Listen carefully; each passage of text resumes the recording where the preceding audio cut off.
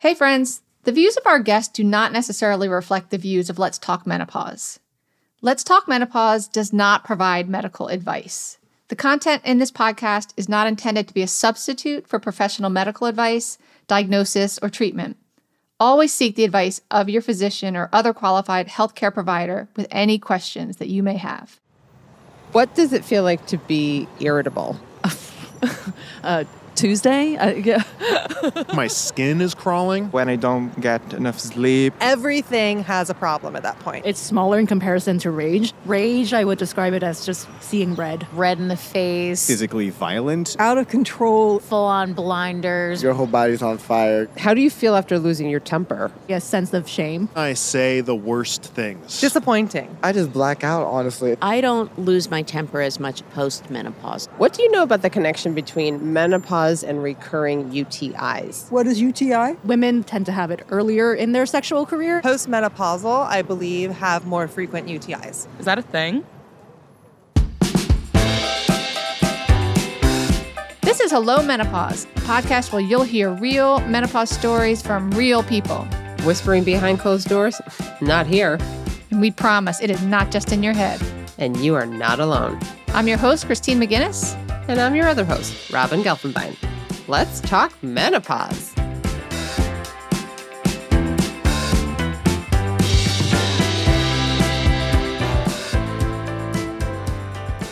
Hey everyone. At the top of the episode, you heard our Menopause on the Street segment. Now, for those of you who don't know, this is where I go out on the streets of New York City and ask people all kinds of questions about, you guessed it, menopause.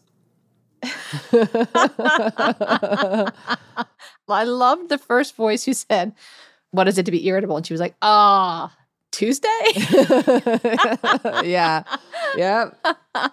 You don't have to be in menopause to know what it's like to be irritable. Mm-hmm. Absolutely not. And see, I think I started out saying like, what does it feel like when you're angry? And then like, I just scale it up from there. It's like irritable, rage, and people were like, oh, this is media. And they wanted to get in on it, Yeah, I felt like as I listened to it, like irritability is a big feeling and rage is an even bigger feeling. And I noticed as people were talking, they were bigger in their language. They talked a little bit louder and they used graphics such as like, I'm seeing red, my face is red, your body's on fire. And then when he came in with, I'm physically violent, you almost feel the progression from irritated to rage. Totally. And then it kind of hurts when people say, how does it feel after you lose your temper? And because that is such a walk of shame, so to speak, the shame and disappointment. And the person who said, I say the worst things. Totally. Yeah. I remember the guy, it was funny to hear it back, was like, I just black out, honestly, which is like, sounds like it's total denial. You're like, I didn't do how that. does that even happen in your body? You're like, that was an out-of-body experience. I take no responsibility. Yeah. I don't think, if he has a partner, I don't think that partner would appreciate, like, I don't know, I wasn't there. Yeah, could you imagine? He's like, I'm sorry, I just checked out for the last couple minutes. What about the UTI stuff? That was pretty funny too. Yeah. I think most people don't make the connection between menopause and urinary issues. And I think maybe a handful of people know what genitourinary syndrome of menopause is. It's a huge word, but it's an umbrella term for genital issues, urinary issues, and sexual issues. Things like low libido, painful sex, incontinence, and leaks, which we sort of attribute to just getting older, but it really is because you don't have enough estrogen in your urethra and your vagina for your skin to stay fluid enough. And it makes me a little sad because people are resigned to, that's just part of old age and I have to deal with it. And that actually isn't the case. So I don't know, it made me sad. And for someone to say, what is a UTI? I thought, well, you are among the lucky to not know what that is. Yeah, I mean, this might be TMI, but like I know what it is, but thankfully I've never experienced one. What? Wow. That's because I've never had sex. Yeah, that reminded me of the person said, I think that comes earlier in their sexual career. The career was hilarious to me. It's like, yeah. It's easy to laugh, but irritability is the primary symptom for people entering perimenopause. Over 70% of women who are perimenopausal experience more irritability than usual and often rage. And, what isn't a good time can become a good story, but it is a lot to endure. Okay, Robin, let's get on to the show. All right, let's talk turkey about today's guest. We are so excited to have the one and only Bloom UK's Chief Strategy Officer, Samantha Frankel. Samantha is both a member and mentor at Bloom UK, a professional network of women whose mission is to promote equal opportunity within the communications industry. She's also the founder of Bloom Power, a group dedicated to supporting and empowering women in midlife and beyond. With 20 years of leadership and creative communications experience, Samantha leverages her experience to create equal opportunity and support for women. Please join us as we speak with the amazing and absolutely empowering Samantha Frankel.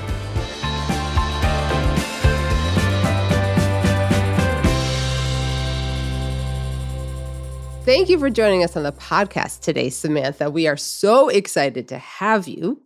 Of course. Well, thank you so much for having me. Okay, so I have to give you a little background is that I'm one of the co-founders of this new national nonprofit called Let's Talk Menopause, which was founded with two friends. We've been friends for 35 years, Donna Clausen and Samara Daly. And we were immersed in getting the legal things done to become this nonprofit and it just so deep in all things menopause. And that is when I saw your article in LinkedIn called Hi, I'm Sam, and I'm perimenopausal. And it made my heart soar. It really did. Because I thought, yes. She's saying all the things that we intend to say. So thank you for coming on the show. Okay, so I was really struck by how you were able to address a serious issue, but in gorgeous writing. You take the spoonful of sugar approach to getting the information down. And especially by making it your story, it made me maybe not laugh out loud, but I smiled throughout reading it. And I'm going to share a bit of it with our listeners just to get us started. Here we go. I didn't know what perimenopause was until I was deep into it, scrabbling to find myself under a deluge of unpredictable symptoms and wondering daily what the actual fuck was going on. ... Nobody told me and no one talked about it. Let's start there. Well, yeah, I mean, it's mad to think that I wrote that back in 2020, actually. I had literally just emerged from said deluge of perimenopausal symptoms, and I'd started to get a handle on what had just hit me and also the terrible injustice of it all. And I was quite angry, really. It was a real gasp moment as well, actually. It was a real kind of take a deep breath and hit post because, I work in advertising, marketing, communications, and, it worships at the font of youth. And then it felt like, dare I do this? Because literally it's like stamping a sell-by date across my forehead. And, is anyone ever going to talk to me again? Or they'll go, that's Sam, she's perimenopausal. Nobody talks about that. And it was quite interesting, actually, because I had a lot of support from that article, from a lot of women. But a lot of it, most of it, I'd say, about 80% of it was into DMs. I'm supporting you on this. I think it's great, but I can't actually possibly come out and, say this out loud because people might think I'm this ancient perimenopausal woman as well. And I think that's it, really. It's kind of, I keep saying perimenopause, by the way, and I have to say that when I wrote that article, and I still find this pretty constantly in a lot of the conversations I have with younger women, that phrase alone is quite a surprise. Most people, I'd never even heard of it. I'd only heard of the menopause, and I literally thought the menopause was something that was way off in the distance, and it's basically what you did before you retired. One of the messages we want women to hear is that, yes, the average age of menopause is 51. It's not a light switch moment like, boom, okay, now I'm no longer getting my periods. What we really want to convey, which you've alluded to, is that perimenopause takes years. It's a transition that if you're lucky, it's only 4 years. It can go longer than 10. It can go 12 years. So women in their early 40s need to pay attention to the symptoms, because that's when, if they are left unaddressed, there's needless suffering. You're suffering because you're not putting the right name on it. I was literally clueless myself, and that, I suppose that's what made me angry, because I thought, hang on, what has just happened? And, why did nobody tell me about this?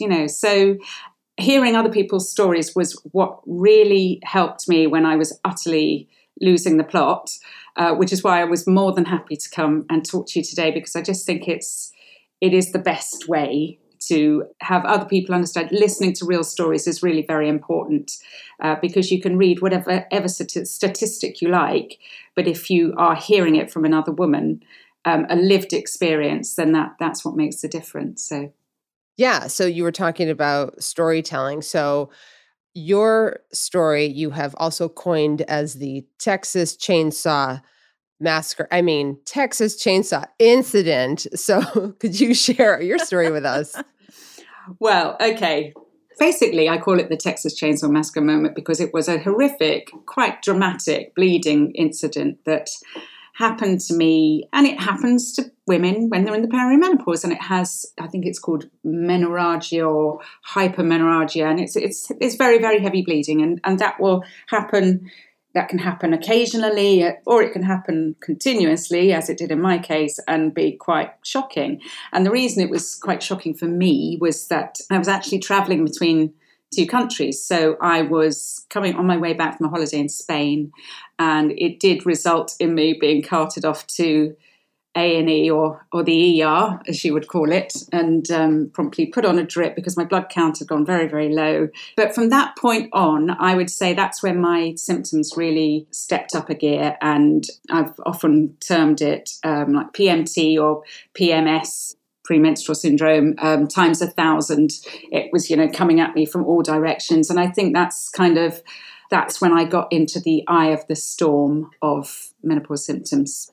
And I just thought to myself, where are my sisters in arms? Why are they not talking about this? Why has nobody given me the heads up?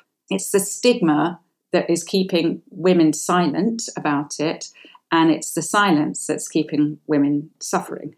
A friend of mine actually said it's like sort of being welcomed into the Illuminati or something. As soon as you actually mention that, you've had some kind of perimenopausal symptom, then it's suddenly that, a few other women will pop their heads up and go, oh, come over here and join our secret WhatsApp group, and, where we discuss all these terrible things.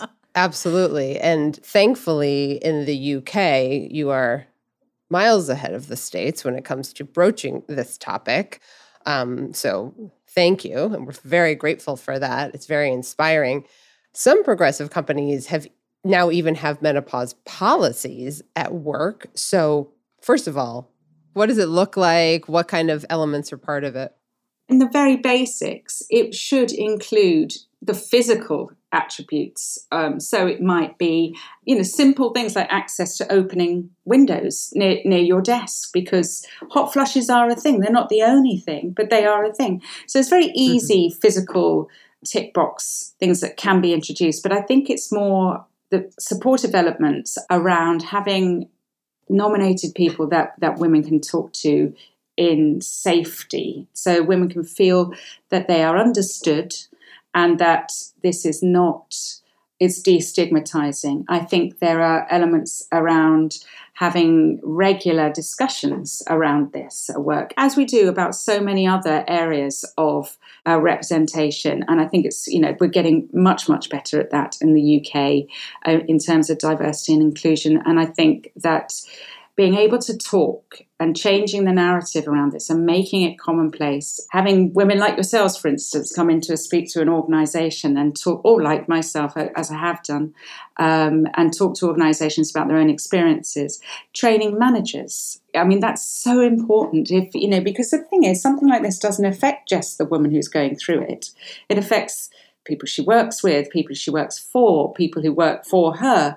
So aside from very simple physical elements, making sure that there are access to sanitary pads in the toilets, because for those moments that take you completely by surprise, that's what happens in perimenopause. Your monthly period is not regular as clockwork anymore, and anything can happen. So it's a mixture of practicalities around the physical symptoms and then practicalities around understanding. It's normalizing something that is actually normal. It's always been there. And if you want to keep your talent, and if you don't want women reducing hours or leaving work because they don't feel heard or welcome or listened to, or frankly too scared to talk to anyone in the workplace, then you will lose the talent that you've invested a lot of money in over the years. So some organisations are actually linking in with healthcare policies, but the bare minimum is information, awareness, narrative changing, and let's make the windows open. Oh my gosh, Sam, that is a wealth of information. And I'm going to quote you quoting someone else. Because again, in your article that made me so happy, you quoted Times journalist India Knight. And I thought this was such a good way of saying what the problem is with menopause in the workplace. So I'm going to read this. Times journalist India Knight wrote, quote, "You can tell your manager or boss you're tired because you were up all night with your baby or period pains, or your mental health is especially precarious today. And chances are they'll be sympathetic. There will be a supportive policy and guidelines in place. Say you're unusually forgetful or you're having trouble sleeping because you're going through the menopause, and you'll get an awkward wince and maybe a joke about going to sit in the fridge for a bit." End quote. I mean, I loved that quote. She just, go and sit in the fridge, love. I mean, it's just so demeaning. And it also reduces what's happening. A, it makes it embarrassing immediately. And B, there's many different suggestions on how many symptoms are associated with menopause. And I think it's because it's only really now being very looked at and investigated. And that reduces it completely down to one kind of giggly, and it's demeaning. You become the brunt of the office joke, right? People joke about menopause. Like, oh, what are you, hot flashing? Or you like it? And there's so much more to menopause than having a hot flash. All right, so I want to go back to bleeding, because bleeding changes is a very common symptom during perimenopause that a lot of people don't know. And I think before you reach perimenopause, women would guess, oh, your period gets lighter and lighter. And that can often be true. But I love that you're sharing that for a lot of women, and I am also one of them, I had menorrhagia, they get very, very, very heavy bleeding. And for me, I had both. In the early stages of perimenopause, I kept skipping my period. And I was newly married and trying to get pregnant. So I just kept thinking every missed period, I was taking pregnancy test after pregnancy test. But then as I went further along in the transition, then my bleeding got quite heavy. And I saw that you referred to them, I don't know if this is a British word, as flutters. Yes. But when I read that, I thought, yes. And I would call them gushers, where it's just, it's not a normal amount of blood loss. I mean, I've been in meetings and thought, I don't want to stand up. I don't want to stand up. I want everyone to leave the room before I stand up. Can you imagine? Yes.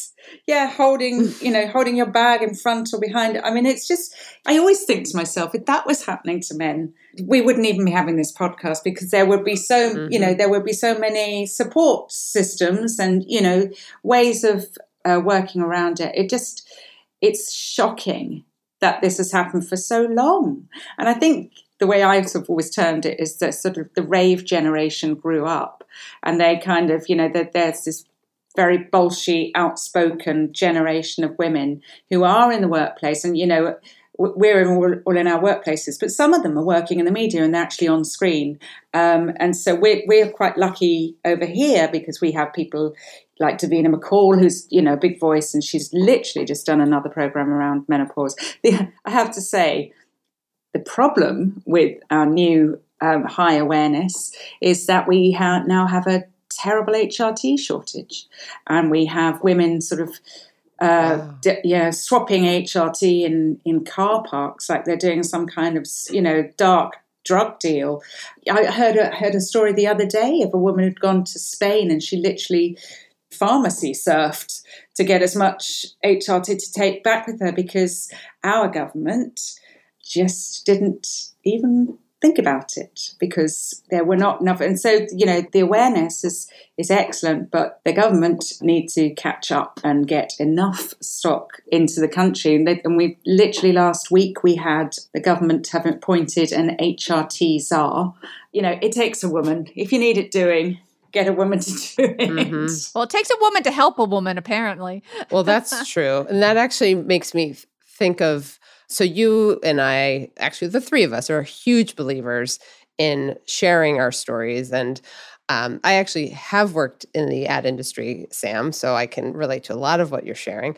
But I also tell true stories from my life on stage all the time. And I absolutely love how you can just connect with other human beings in the most authentic way.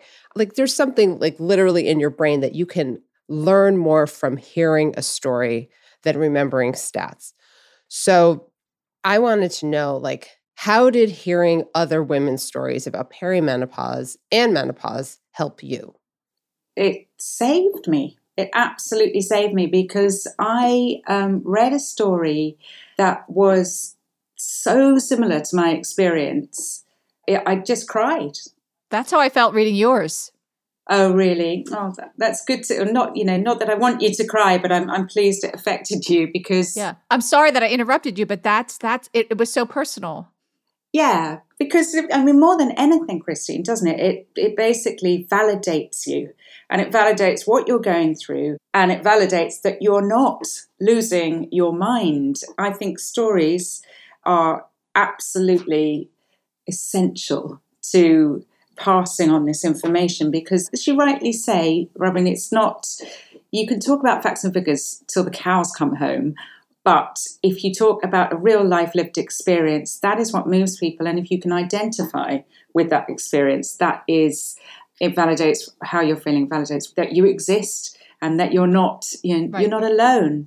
There's an ad that I am going to share with you, a film I'm going to share with you that's just literally been released in the UK. And the hashtag at the end of it is "No More Lonely Menopause." Oh, I love it. That's what it is. That's what it was like for me. That's what it would have been like for so many women like me. And I perish to think what it was like for the women before me. We have the added, burden, I suppose, of experiencing this in the workplace. And historically, you probably just suffered on your own at home and, you weren't necessarily working. And maybe you did have more of a community around you because those were the times. But I honestly think with most of these things, it's a business case that will actually see things change. And the value of women in the workplace, staying in the workplace and not. We have something since the pandemic called the Great Resignation in the UK. I'm not sure whether you're experiencing it over there. Yeah. We've got a huge talent shortage. There's been a real kind of reassessment of what work is about. And I think it was a McKinsey report, actually, a recent McKinsey report that said the biggest reason for leaving was nothing to do with pay. It's 10 times more than pay. It's a toxic workplace culture that is causing people to leave their jobs in the light of the pandemic. Yeah. And within that, it's diversity, a refusal to take on diversity and inclusion, to take it seriously. And I would put this firmly within the diversity and inclusion and belonging agenda, because it's about being comfortable in your workplace and being able to do the role that you're there to do. Yeah. All right, Sam, before we part, where can our listeners find out more about you or learn about your work? Well, the best place to get me from Bloom Empower is the Bloom Network, but that is bloomnetwork.uk. So if you look that up, you'll find everything about us there, and within that is Bloom Empower. Then your listeners can find me on LinkedIn if they want to. They can read that article. Definitely. I also look forward to the spin-offs of Texas Chainsaw Massacre because of all the people who are going to be experiencing, unfortunately, their own version of flooding and gushing. Yes, all the things. But thank you so much for being with us. It was an absolute pleasure.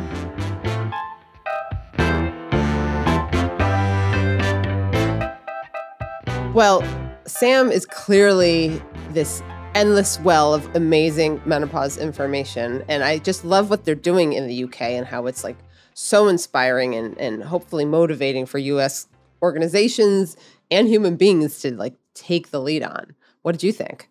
Right. They're a good 5 to 8 years ahead of us in beginning to put in place these menopause policies, have it part of HR, have posters widely displayed, have a designated person within HR who is there to answer just those issues that you can go to speak to that person about menopause. And so I think the idea of a menopause policy is still quite new in the United States, and I'm hoping that that will change. I love how you said they're a good 5 to 8 years. It kind of makes me think of perimenopause for menopause policies. Yes, the gateway to getting to the time it takes to transition to being a country that actually treats women's health care. That's right. Embrace it. Yeah. So I think it's interesting to note, it's not a sacrifice for companies to put these policies in place. It actually saves money. And I think, we're a capitalist society. It's a good way for us to look at it. It will cost you less if you put these policies in place because healthcare costs are significantly reduced. What also happens when a woman is experiencing these symptoms but feeling the need to show up for work, the research shows that work performance, your employees are not producing in the same way they used to. They are also missing work and taking sick days. And if you have the woman who decides it's too much and she leaves the workforce, it furthers a gender imbalance in the upper echelon within companies. So it would really behoove companies to take a serious look at, okay, how can we take these women who have produced so much for us and keep them here? Because you don't want to lose that corporate knowledge. Absolutely. And she talked about the business case. And sadly, I think that's what it takes in order for any change to really happen. I mean, I think it's a combination of that. It's recognizing the bottom line that losing this incredible legacy that these women have with an organization, in addition to sharing our stories. I think that's the perfect sort of storm of what needs to happen in order for any kind of movement to happen in this area. And I love that this all stemmed from her having the bravery to share her story, to put that vulnerable article about being in perimenopause on LinkedIn. Totally. Was so brave. Mm-hmm. And I have to believe that I am not the only one, that I'm among tens of thousands of people who read it, and boy, did it speak to me. I love that power of women speaking openly and sharing their stories, which is what this podcast is. Absolutely. And that's one of the huge keys to any good story is the vulnerability piece. Right. Because it just makes you that much more relatable and it broadens it and makes it so universal. Yeah. And clearly what she shared resonated with so many people and they were DMing her and, probably privately texting her. And at some point, hopefully there will be live comments on LinkedIn when you're sharing something like that. Yes. So, baby steps, but she's certainly done an incredible job galvanizing a whole industry and the conversation. So yeah, she's pioneering the power of telling our stories. Amen to that. So you know what? I feel like we can just leave it right there. So thank you all so much for joining us today. We hope you got as much out of this episode as we did, and we'll see you next time. Hey listeners, if you enjoy this podcast as much as we enjoy recording it, we'd love it if you could help us out. All you have to do is rate and review the show, and it will help us reach more listeners. It only takes a minute, and it makes a huge difference. It really does. And if you want to follow the show while you're at it, we won't mind. No, we won't. And don't forget to tell your friends to check it out too. Our mission at Let's Talk Menopause is to give people the information they need so they can get the health care they deserve. Please visit our website at letstalkmenopause.org for a wealth of menopause information, including a symptoms checklist, information about long-term health risks, how to navigate menopause at work, interviews with health experts, and so much more. A big thank you to Always Discreet for sponsoring this episode of Hello Menopause. Always Discreet, because we deserve better. Hello Menopause is a production from Let's Talk Menopause made in partnership with Frequency Media. I'm your host, Christine McGinnis. And I'm your host, Robin Gelfenbein. Ina Garkusha is our supervising producer, and Alana Herlins is our producer. Laura Boyman and Catherine Devine are our associate producers. Sydney Evans is our dialogue editor, and Claire Bidigary Curtis is our sound designer. Hello Menopause was concepted by Jessica Olivier, Jill Pachesnik, and Becca Godwin. This podcast is available on Spotify, Apple Podcast, Google Podcast, and wherever podcasts are found. So check it out.